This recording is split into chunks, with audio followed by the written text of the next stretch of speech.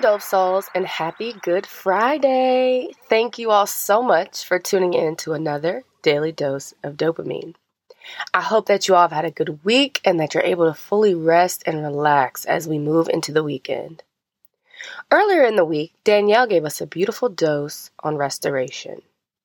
One thing that stood out to me was when she said, let's take some time to reevaluate why we put so much pressure on ourselves to do things that we want to come from the heart. Specifically speaking about doing the heart's work. Well, not only did that line from her dose really stand out to me, but in hearing it, I felt like it directly applied to how I've been feeling lately. That's part of what I really love about this podcast. Even I, as the creator and host, can always resonate with the words and the affirmations from my co-hosts. In considering Danny's message to us about putting heart and compassion back into our heart's work, I took time to evaluate how and why I too have been slipping in this area. The word that kept coming up for me over and over again was commitment. I think that oftentimes when I feel tired or burnt out, I struggle with giving myself the break that I need because I want to remain committed. I want to finish what I've started, especially if it involves other people. Admittedly, this is something I've been struggling with in this season of the podcast, but also in this season of my life. With so many different things occurring in my life all at once, I'm definitely in a season of transition. In an effort to remain committed to those things that I've started, podcast included, I have pushed and pushed and pushed myself to just keep showing up, even when I didn't have a lot to give, and even when I knew I was running on E.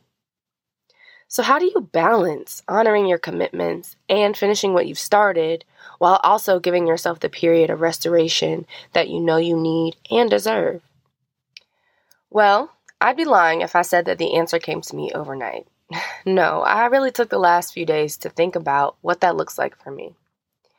And in my time of reflection this week, I realized that while it is difficult to hold space for both honoring the need for a break and also finishing what you've started, it is actually possible.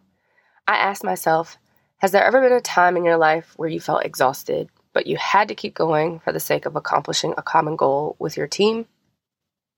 Immediately, I thought about my time as an athlete playing various sports, but specifically as a college athlete.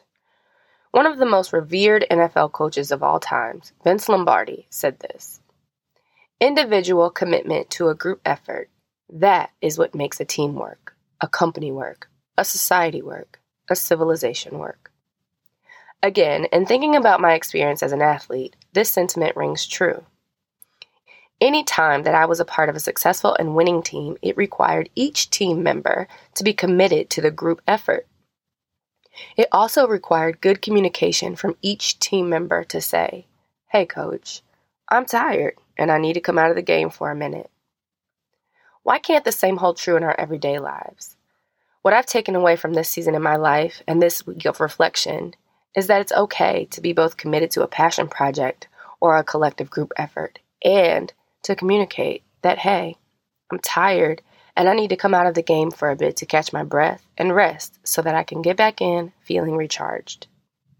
It's okay to do that, especially when you have teammates who can pick up the ball and run while you take a break, knowing that there may come a time where you will need to do the same for them. Individual commitment to a group effort, that is what makes a team work. For personal endeavors that don't require the inclusion of others, I would say revisit Danielle's dose of restoration. She gives some good advice for taking the time you need when you need it. I would add to that, consider changing your perspective about coming to a full stop when you're tired, to just taking a momentary pause. Maybe give yourself a couple of days, a couple of weeks, and then pick it back up and keep moving. Don't let your tiredness derail you from honoring your commitments to yourself and others. You can and should hold space for both. It's all about balance, folks. Your affirmation for today is, I am committed to finishing what I've started and to honoring when my body and my mind need rest. I hope you have an amazing Easter weekend, folks. Do me a favor, screenshot this dose that you're listening to right now.